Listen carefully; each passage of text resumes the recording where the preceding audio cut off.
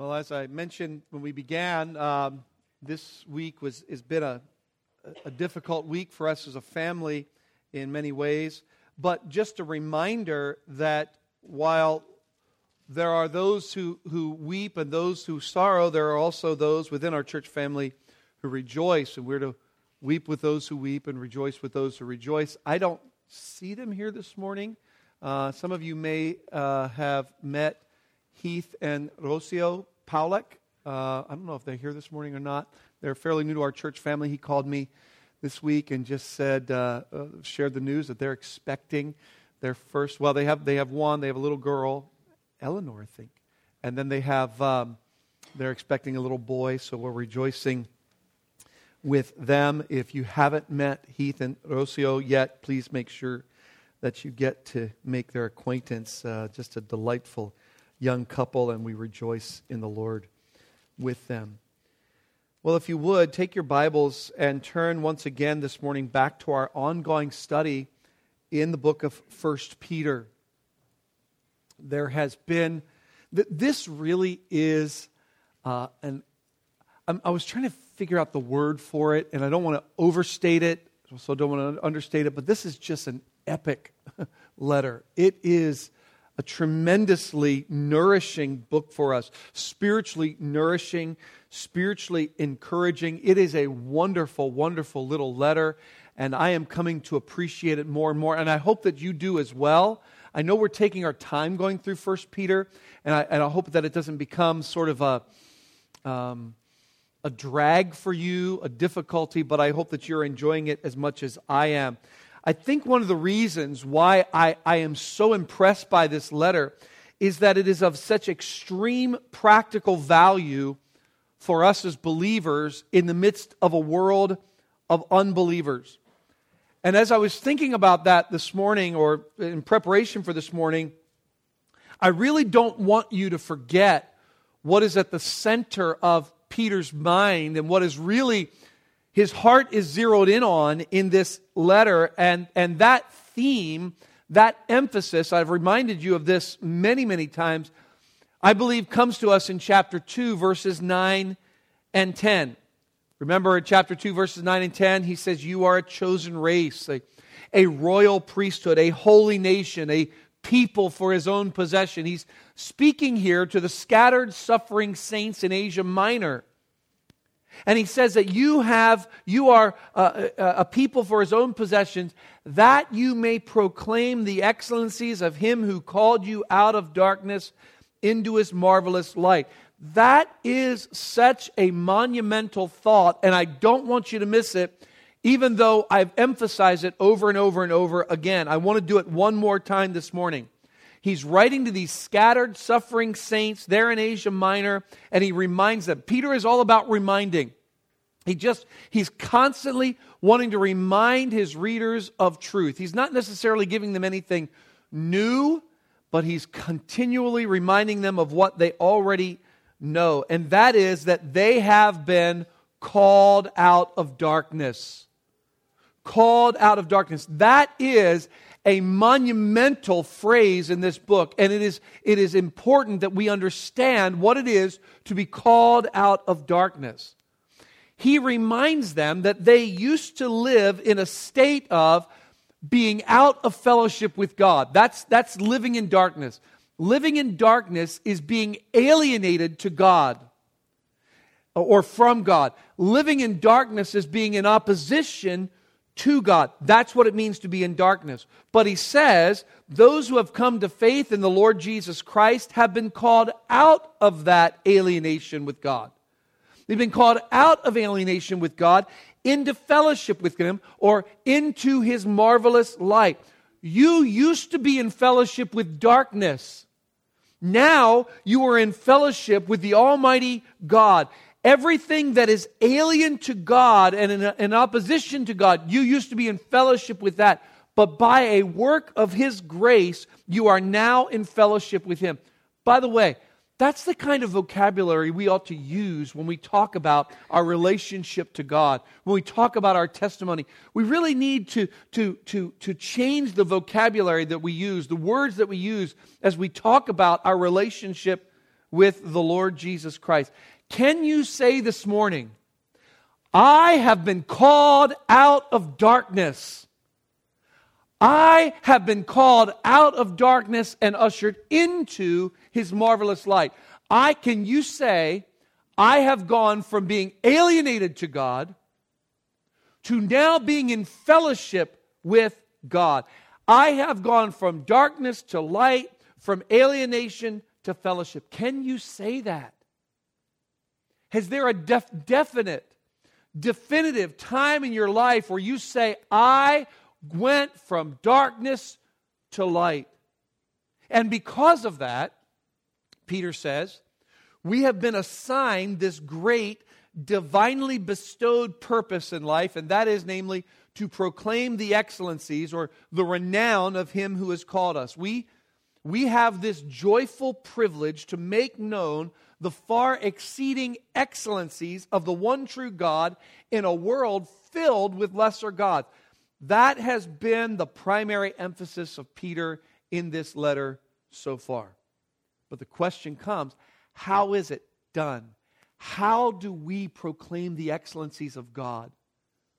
You ever see something so great and so magnificent that you say, words just don't, there are no words. How do I describe this to you? Well, how can we describe the far exceeding excellencies of God?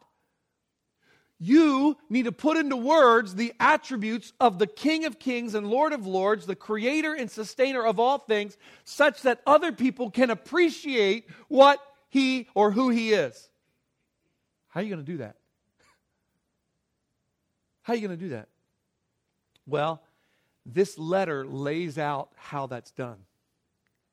And he says, primarily, now I'm kind of summarizing, I'm just outlining, I'm just noticing the high points. He says it's done, number one, through your sanctification.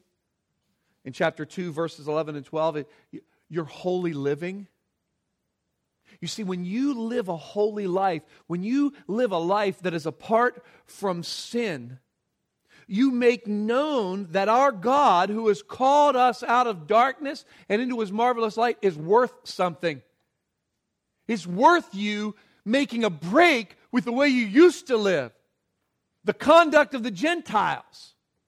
Your sanctification. But not only your sanctification. People look at that and go, wow, something must be great about his God because look at how he lives. Look at how she lives. But not only your sanctification, your submission. You live in submission in this world, right? You're not known as a rebel when it comes to the world. You're not known as a rioter. You live in submission underneath a worldly government. Not only submission within the government, but submission in the workplace. You might have an ungodly boss, and yet there's something about you that you stay in place.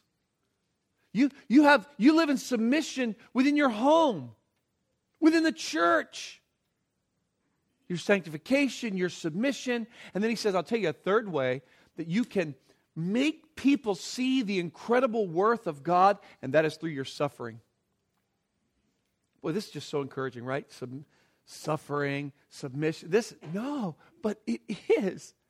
Suffering as a Christian, when you willingly suffer, even though you're righteous, suffer for righteousness' sake, that says something. In other words, you realize the fact that you being called a Christian and you pursuing Christ will likely mean that you suffer in some way.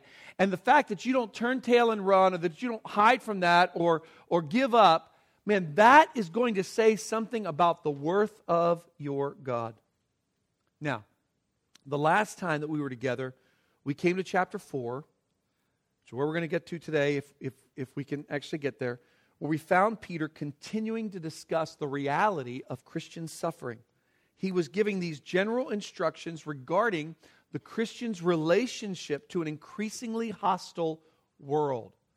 One man said that he kind of summarized the message of Peter in this letter as holy living in a hostile world. The reality is that the Christian is going to face the suffering of persecution. And the folks that you used to run with are going to think it's very strange that you're now living for the reputation of Christ and no longer for yourself. You used to be all about yourself. That was me.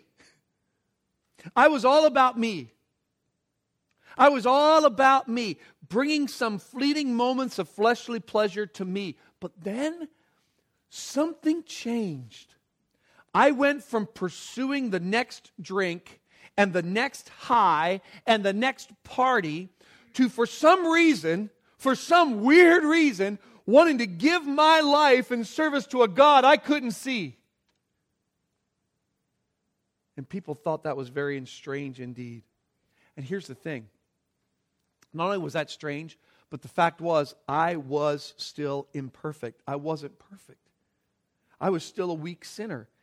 And what happened was, that made people go from being amazed, like, what? This is strange, to being agitated. This guy, who does he think he is? Holier than thou. I know who you are. From amazed to agitated to angry.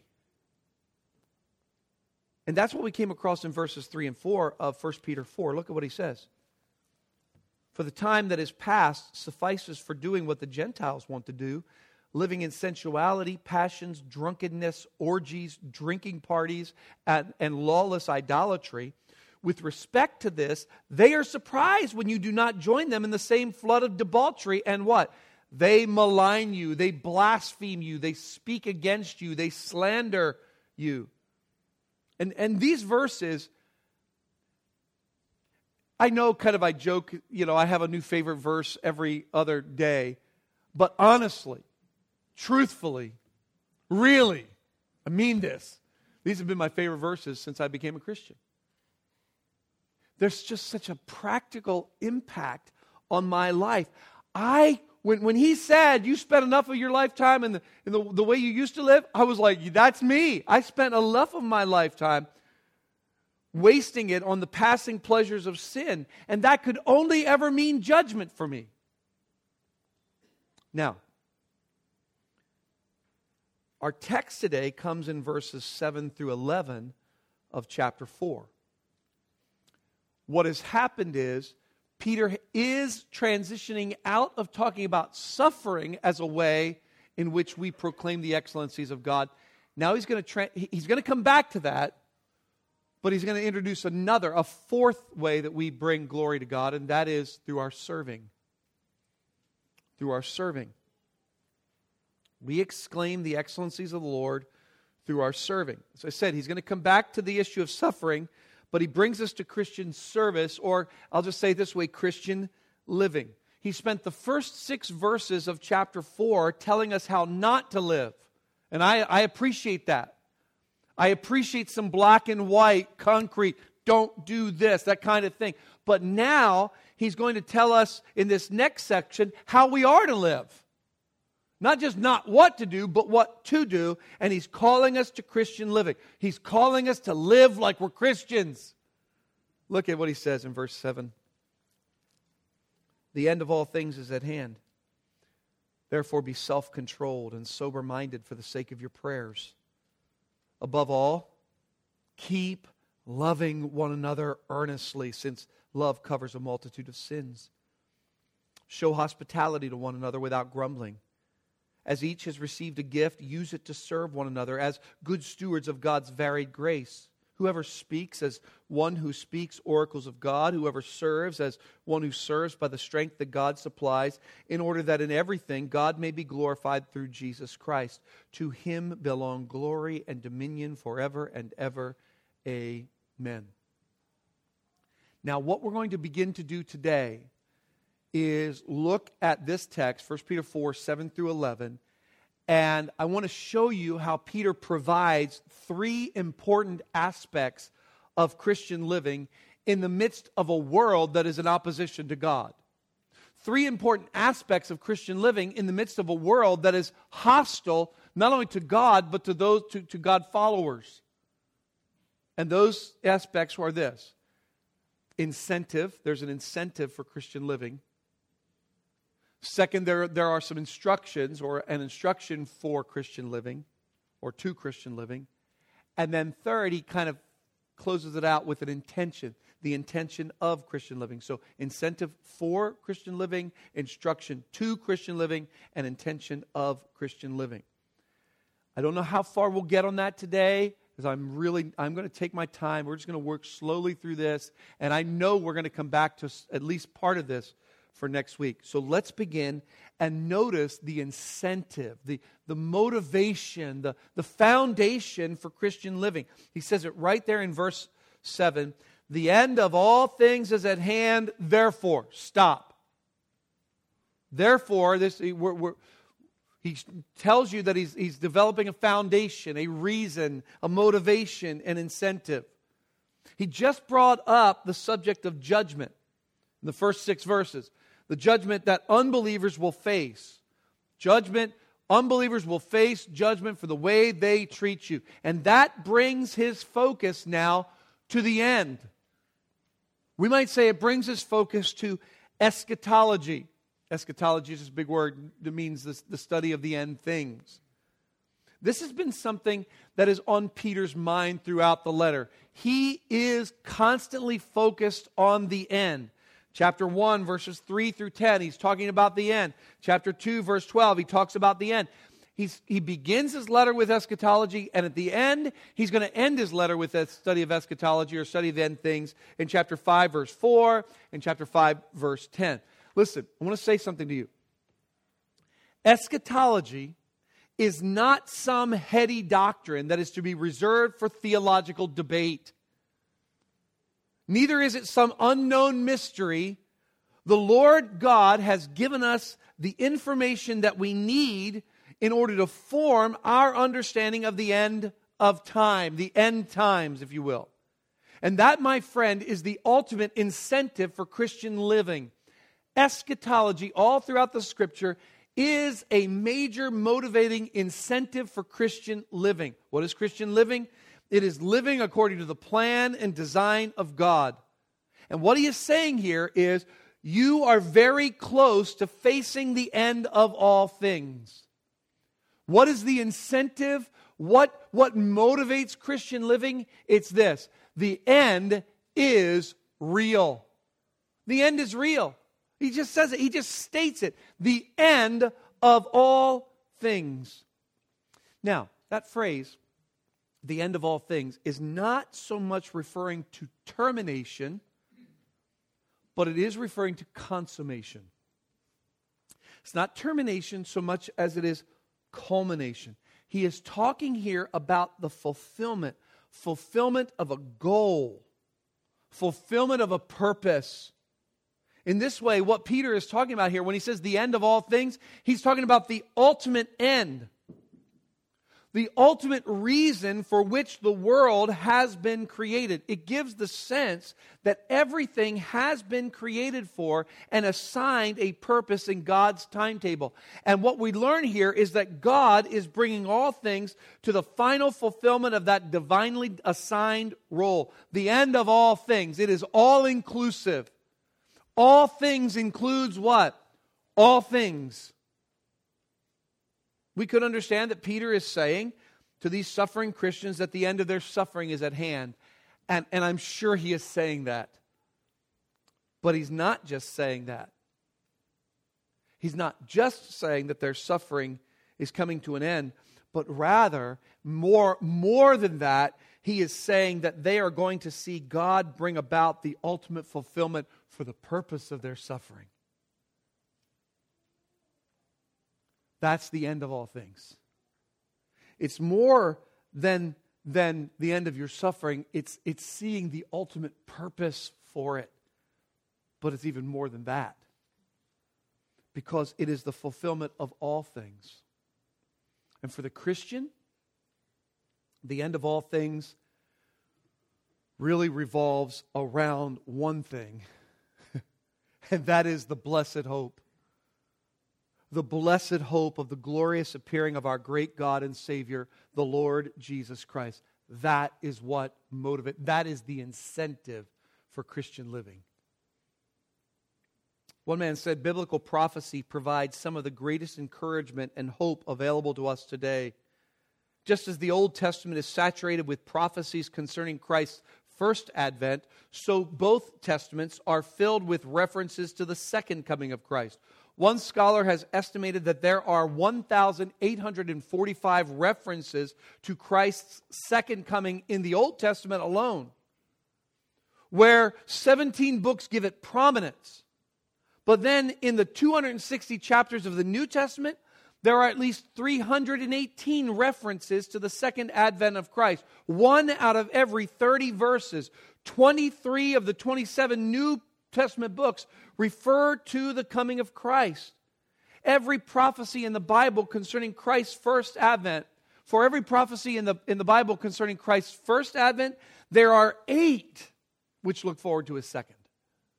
This is not a closet doctrine. It's not something mysterious. It is something that is blazoned on the Bible.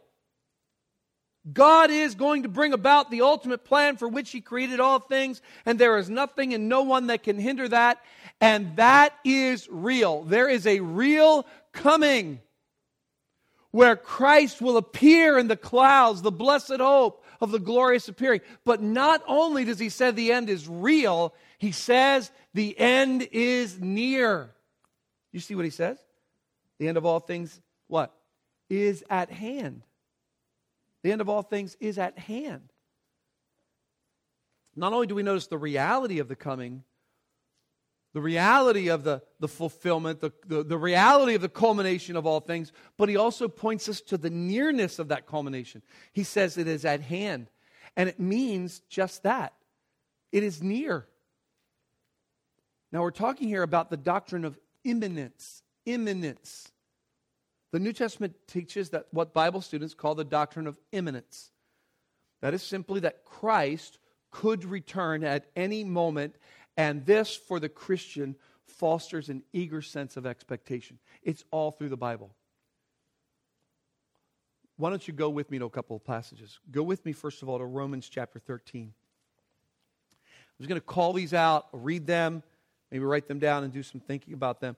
But we're just saying, so I want to show you how throughout the New Testament, this idea of the nearness of the end, it's at hand. Romans chapter 13, verse 11. And notice also how all of these things are connected to Christian living as well. Romans chapter 13, verse 11. He says, besides this, you know the time, that the hour has come for you to wake from sleep. Why? For salvation is nearer to us now than when we first believed. The night is far gone, the day is at hand. So then let us cast off the works of darkness and put on the armor of light. Very similar to what Peter's talking about. Look at what Paul says now. Go from Romans, go to the book of Philippians. Philippians chapter 4.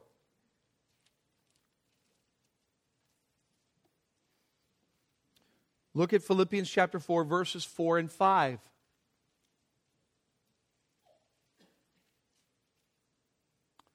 Rejoice in the Lord always. Again, I will say rejoice. Let your reasonableness be known to everyone. The Lord is at hand. Literally, He is close. He is near. The idea of His coming.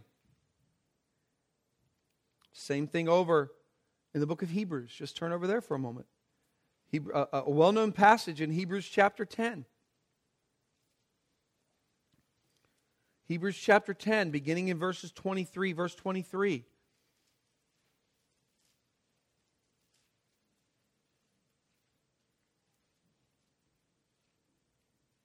Let us hold fast the confession of our hope without wavering. Why? For He who promised is faithful. And let us consider how to stir up one another to love and good works, not neglecting to meet together, as is the habit of some, but encouraging one another, and all the more as you see the day, what?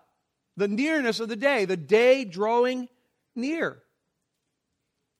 James says the same thing. Listen to James chapter 5. Be patient, therefore, brothers, until the coming of the Lord.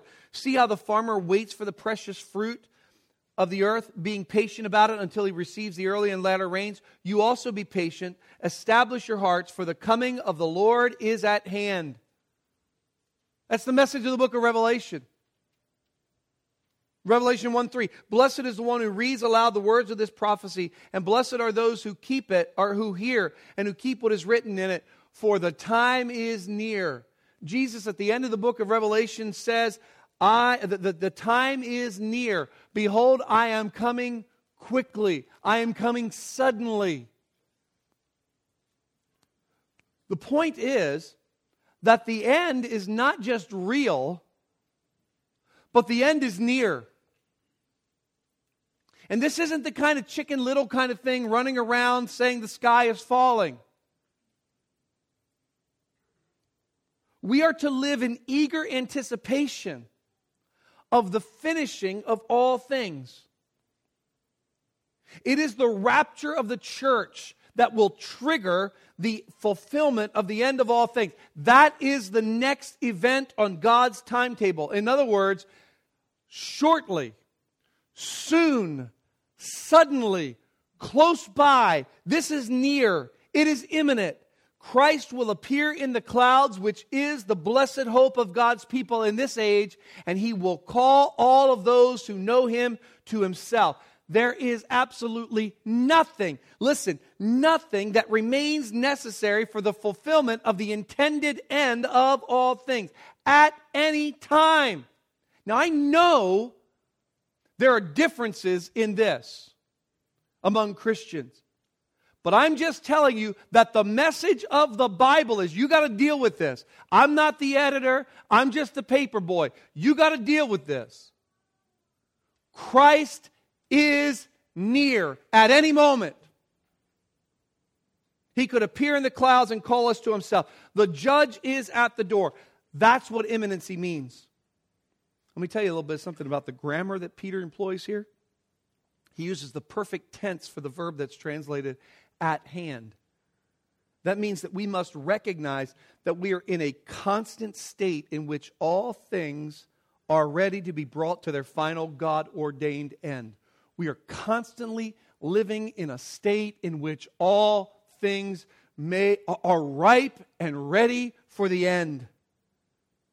Nothing, absolutely nothing is meaningless. Nothing, absolutely nothing is somehow not serving the greater purpose of the eternal God. All things are being worked together for good because all things will be brought to their final God-intended purpose. All things. And that's the incentive for Christian living. I have such fond memories of growing up and being exposed to so many wonderful hymns and so many wonderful spiritual songs, even though for most of those years I was an unbeliever. But those songs still have had an impact on my life, and I was thinking about one of them this week.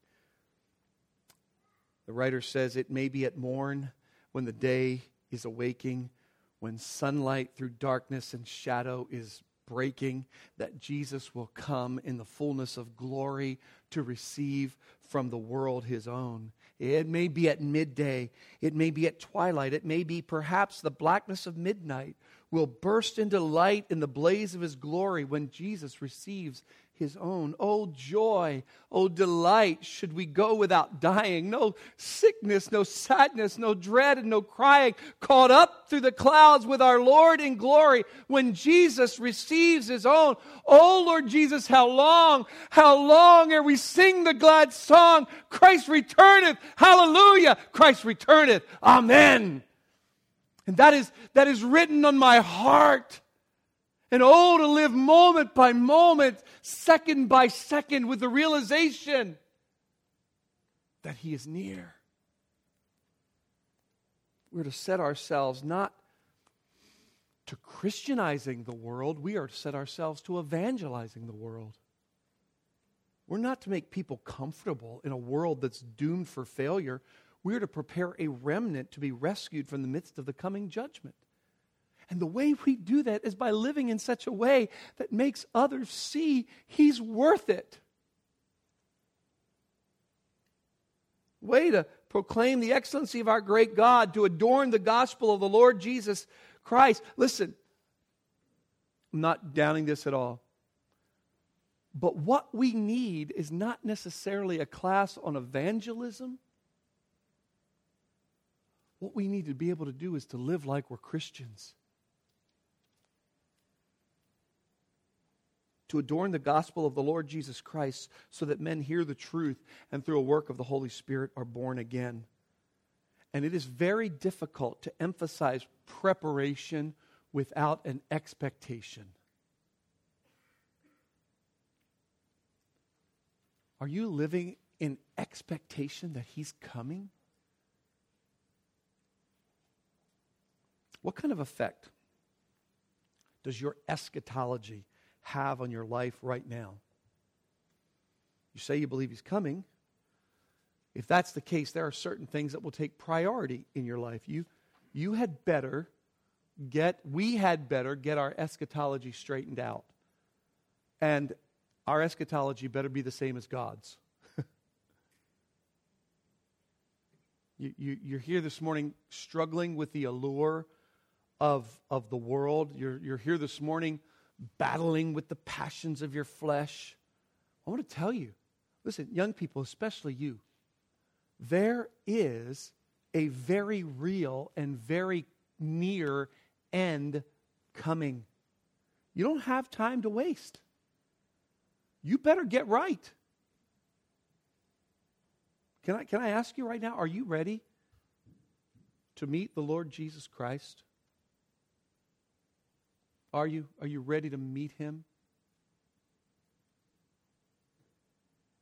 That's something you need to be thinking right now. Am I ready to meet my Maker? Well, how can I be ready? Well, of course, Peter here is talking to believers, and he's calling them to live a holy life, which is a life that is built on the revelation of God through His Word, a life that is aimed on pleasing Him. So that life must begin with believing the revelation about Jesus Christ. That's how you start to get ready.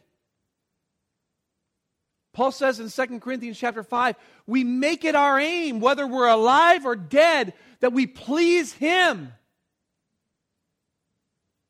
That's the Christian life. Is that your aim? That's the incentive to Christian living. 1 Peter chapter 4, verse 7. Let me go back to it again. See how far we've gotten? 5 words or 8 words, right? The end of all things is at hand. Now, therefore, on the basis of that, on the basis of the reality of the end and the nearness of the end, here are some instructions. And I'm only going to give you these. We're only going to look at them briefly. We're going to come back in the coming weeks and examine them. But therefore, here's a life that's ready. Be self-controlled and sober-minded for the sake of your prayers. Above all, keep loving one another earnestly, since love covers a multitude of sins. Show hospitality to one another without grumbling. As each has received a gift, use it to serve one another as good stewards of the varied grace. Whoever speaks as one who speaks oracles of God. Whoever serves as one who serves by the strength that God supplies, in order that in everything God may be glorified through Jesus Christ. The doctrine of imminency, as he moves on now to some of these instructions for Christian life, for Christian living, the doctrine of imminency does not call for spiritual silliness. It doesn't call for spiritual, navel gazing.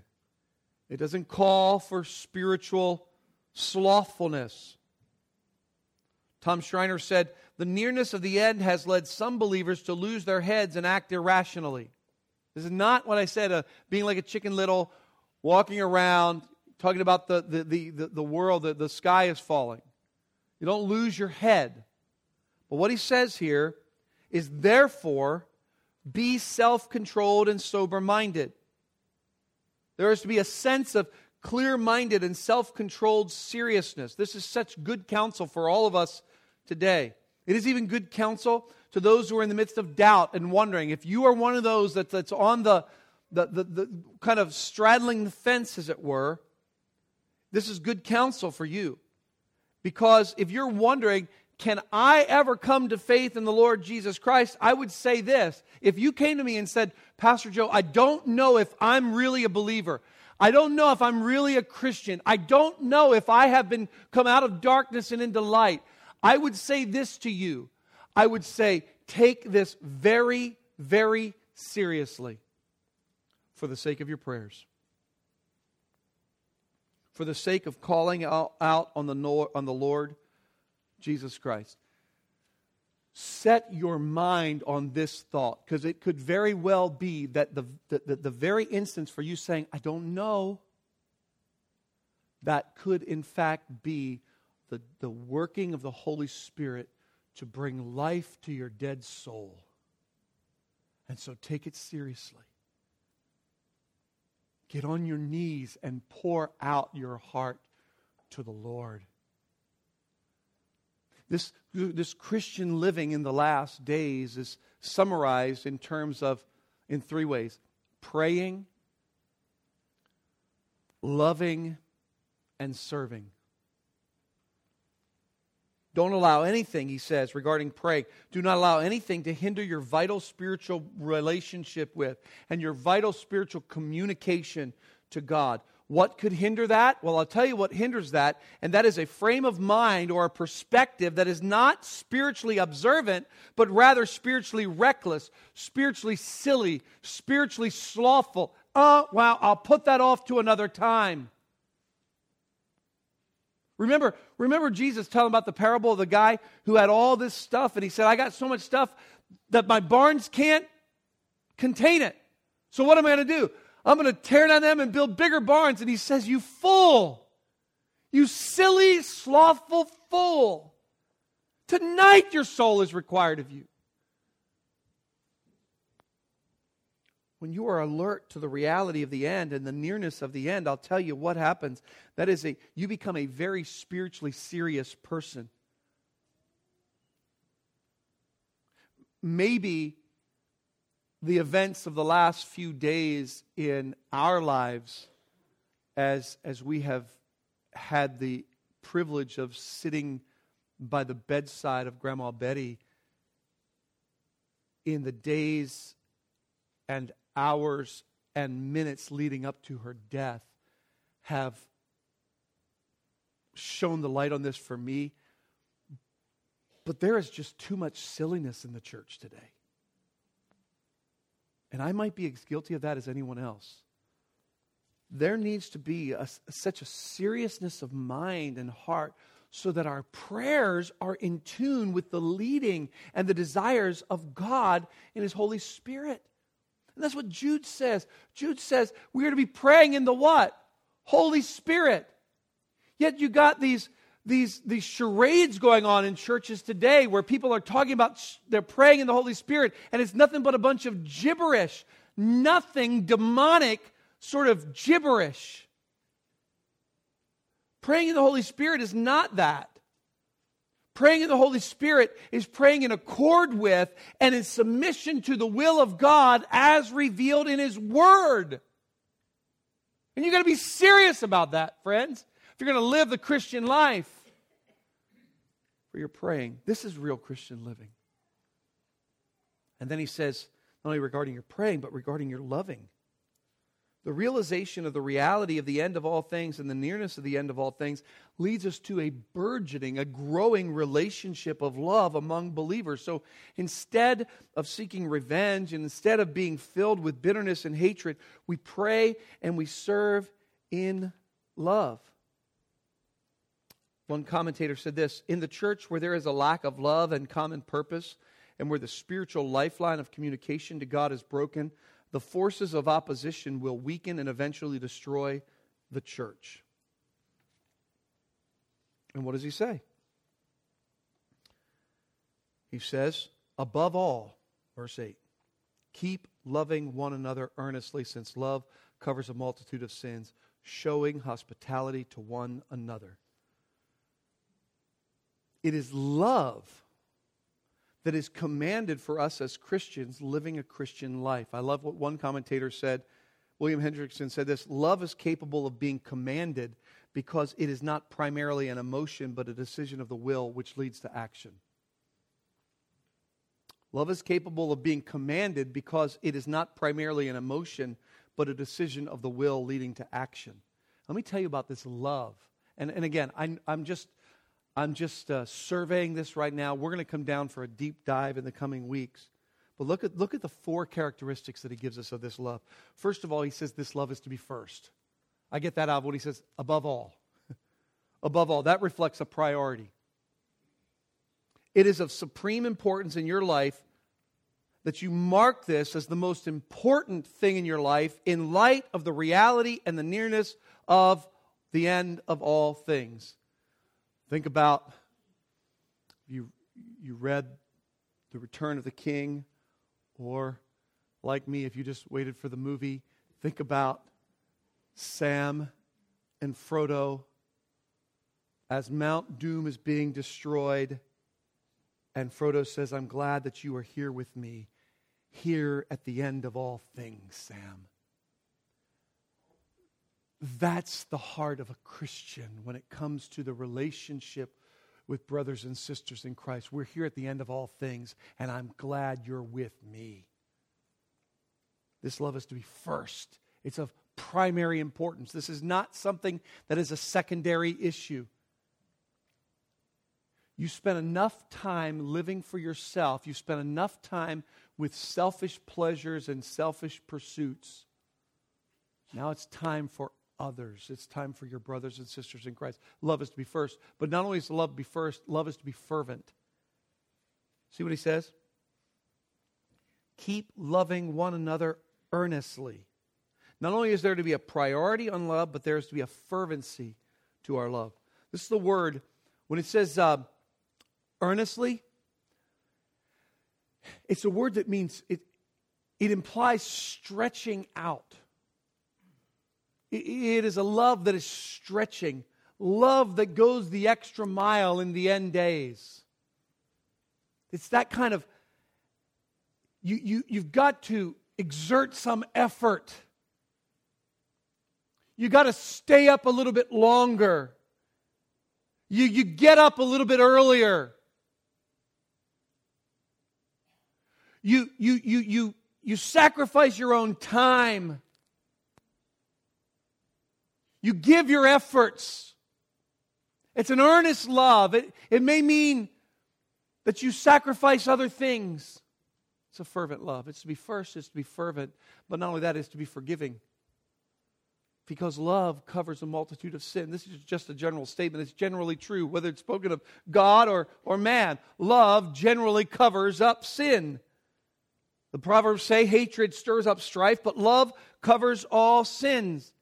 Tom Schreiner said, when believers lavish love on others, the sins and offenses of others are overlooked. This is real Christian living, friends. I think we need to have maybe some time in the near future where we can just talk about this characteristic of love, namely that of forgiveness. Of all the aspects of love, it seems like God mentions this one the most, the aspect of forgiveness. When you have love for one another, you don't use the inevitable faults. Here's the point. He's not saying not calling out. This has nothing to do with church discipline or anything like that. But when you have love for another, you don't use the inevitable faults and offenses of another as an open door for bitterness and hatred. You don't open the door for an attack on them. This is the end of all things is at hand. You're going to tell me that you believe, just think about this, some worldling coming around and saying, you believe to tell me that part of what it means to be a Christian is that you believe that Jesus Christ is coming soon? Yeah. And he said, and you treat each other like that? I call that baloney. Something doesn't add up here.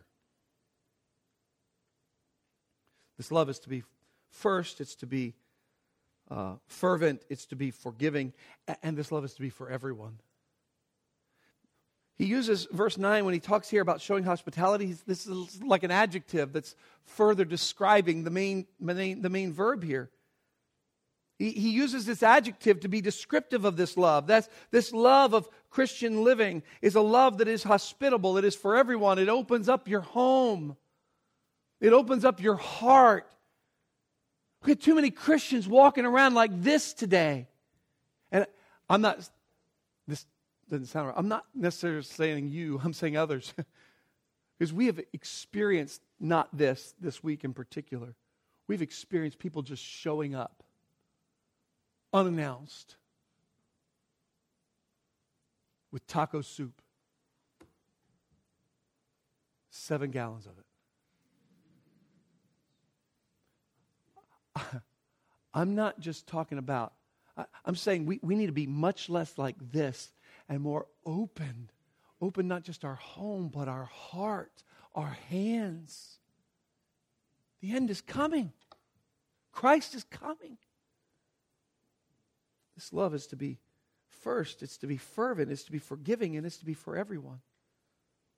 So the instructions for Christian living, just hurrying now, regarding praying, regarding loving, and then regarding serving. And I'll just give you the outline here, and we'll come back to it later. As each has received a gift. Oh, by the way, how could I forget this? Showing hospitality without grumbling doesn't mean just opening it up while under your breath you're like, here they come again. I can't believe they're doing this again.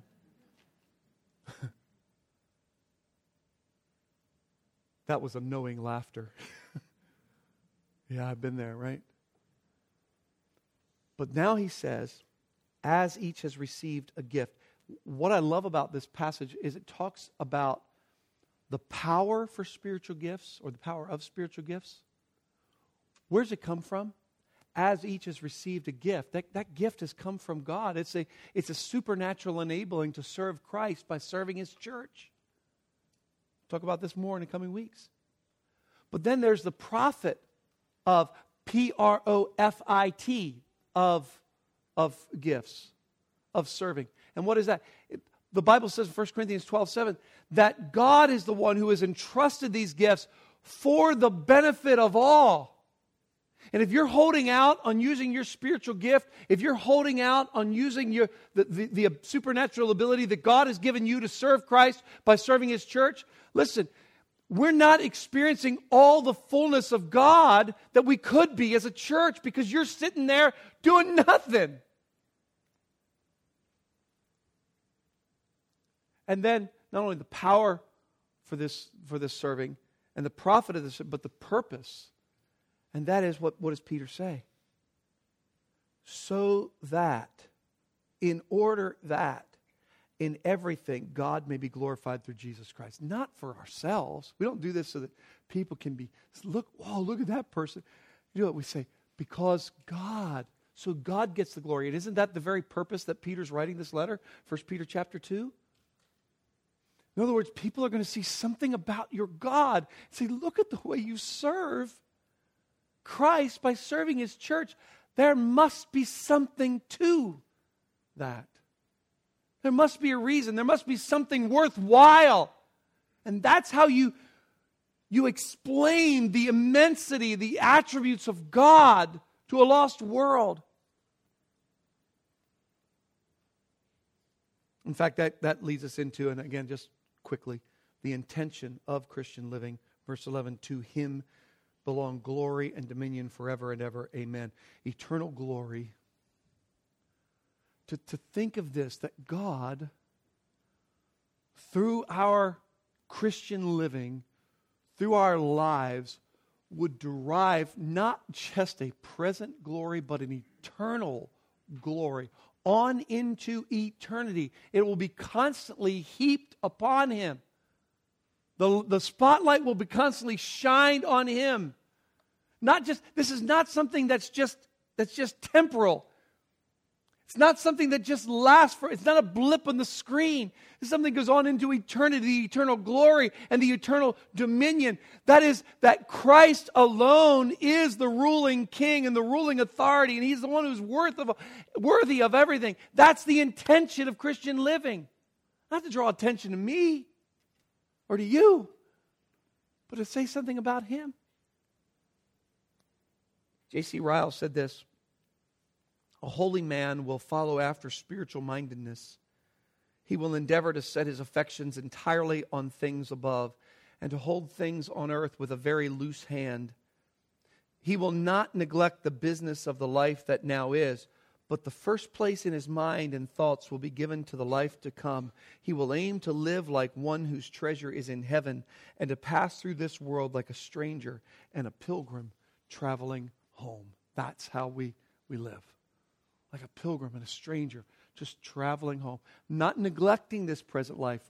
Somebody asked Martin Luther, if you knew Christ was coming, what would you do? And he said something like, go out and plant a tree and go to work. I'm going to live my life, continue to do what I do every day because I do everything for the glory of God. Peter's calling us to live a Christian life. That has been a repeated theme of my counsel to people lately. When somebody comes to me and says, well, how do I handle this, or how do I handle such and such, or what do I do in this situation? And I'm not, this is not a throwaway comment, and it's not something that I'm just trying to pass it off at someone else. I will say like this: live like you're a Christian if you are. That's how you handle it. Live like a Christian would live. And that, my friends, will be the greatest impact that we have on this world. Think what Jesus said. They will know that you are my disciples by your what? By your love for one another. And we get all caught up in trying to, an evangelism class or this training. Nothing wrong with those kind of things. But listen, we miss the basic. Just live like you are a Christian if you are one. And He shows you what it looks like right here. And in the coming weeks, we'll come back and kind of survey this a little bit more. I had thought that maybe next week we'll do a little talk on spiritual gifts, but we might come back and just talk a little bit about forgiving love. We'll see what that looks like in the coming weeks. We'll be here in this text for a couple of weeks. And so if you don't feel like you got all that you feel like you were shortchanged this morning, come back next week. I'll give you a rain check and we'll talk a little bit more next week. God is calling you and God is calling me to live like we are Christians. Let's pray. Our Father in heaven, we do come to you today in the name of the Lord Jesus Christ. And thank you for this word today. Thank you for this passage. And